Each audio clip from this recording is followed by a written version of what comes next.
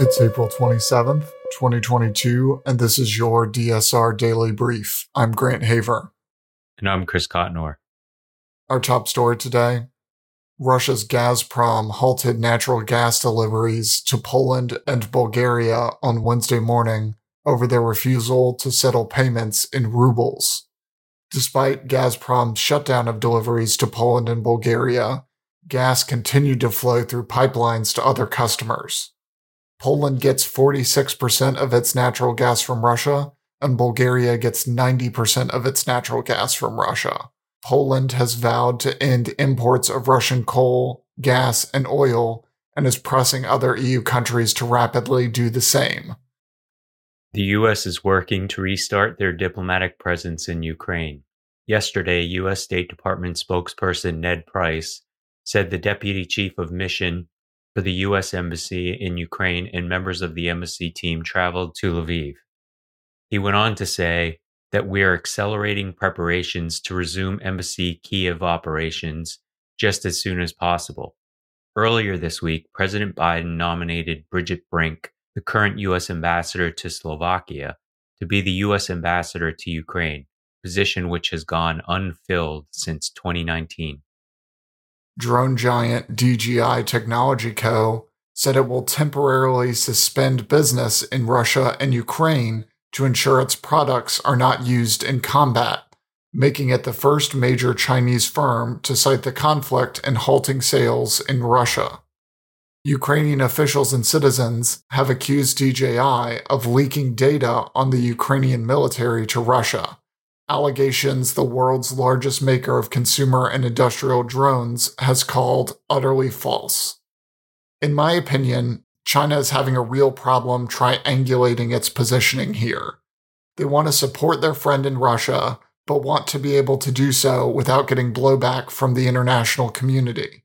As the war drags on, Moscow will put more pressure on Beijing to more fully and openly support them. There has always been concern in foreign policy circles about a strong alliance between China and Russia, but as the war in Ukraine shows, China and Russia will only cooperate up until the point where it becomes inconvenient for them. India has bought more than twice as much crude oil from Russia in the 2 months since its invasion of Ukraine as it did in the whole of 2021. Refiners in India have placed orders for at least 40 million barrels of Russian oil since the invasion on February 24th, Reuters calculations based on information from crude tenders and traders show. That compares with total imports of Russian oil into India of 16 million barrels in the whole of last year. While New Delhi has called for an immediate ceasefire in Ukraine, it has not explicitly condemned Moscow's actions.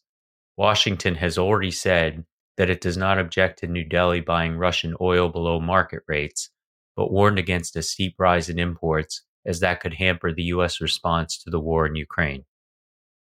A total of 52 Colombian human rights activists and community leaders have been killed in the first 3 months of this year, authorities say.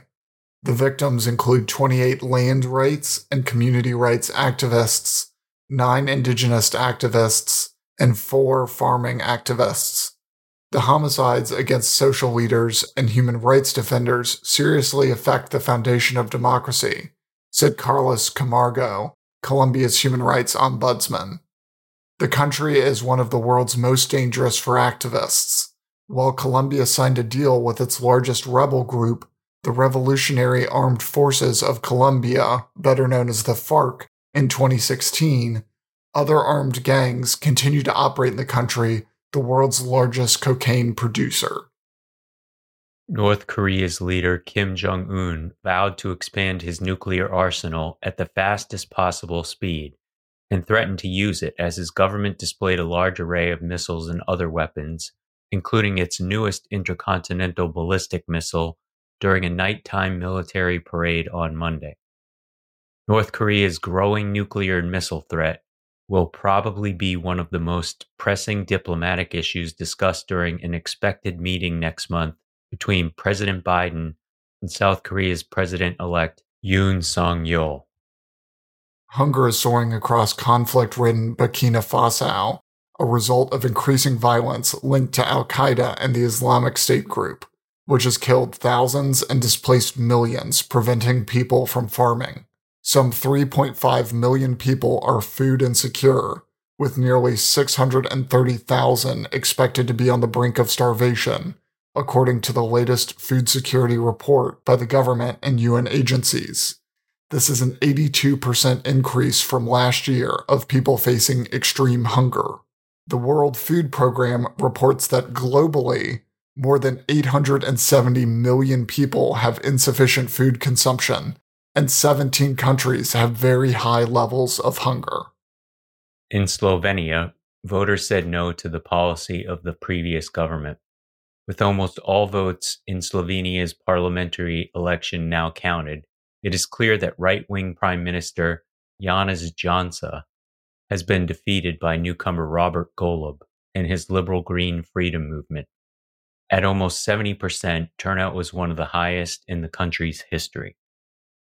Two of the UK's best-known condiments are getting a royal makeover to mark the Queen's Platinum Jubilee. Heinz is releasing limited edition bottles of HM sauce and Salad Queen to mark Her Majesty's 70 years on the throne. Heinz brand manager Anke van Hanstein said, quote, "This is an extraordinary moment for the Queen and the great British public, and we want to celebrate this with two of our most well-loved and historic sauces. The sauces are regularly called HP sauce and salad cream, respectively, and I, for one, could do without knowing what a salad cream is." That's all the news we have for you today. Be sure to rate, review, and subscribe so that more people can find the show. If you have a tip, topic, or correction you'd like to flag for us, please email us at daily@thedsrnetwork.com. Members of the DSR Network will receive an evening newsletter version of the DSR Daily Brief. So go to thedsrnetwork.com and become a member to make sure you never miss any of our analysis. If you want more in-depth discussion of these issues, tune into Deep State Radio to hear yesterday's episode where Rosa Brooks spoke with Angela Stent, Max Boot, and Suzanne Nussel about the war in Ukraine. Stay safe and stay tuned to the DSR Daily Brief.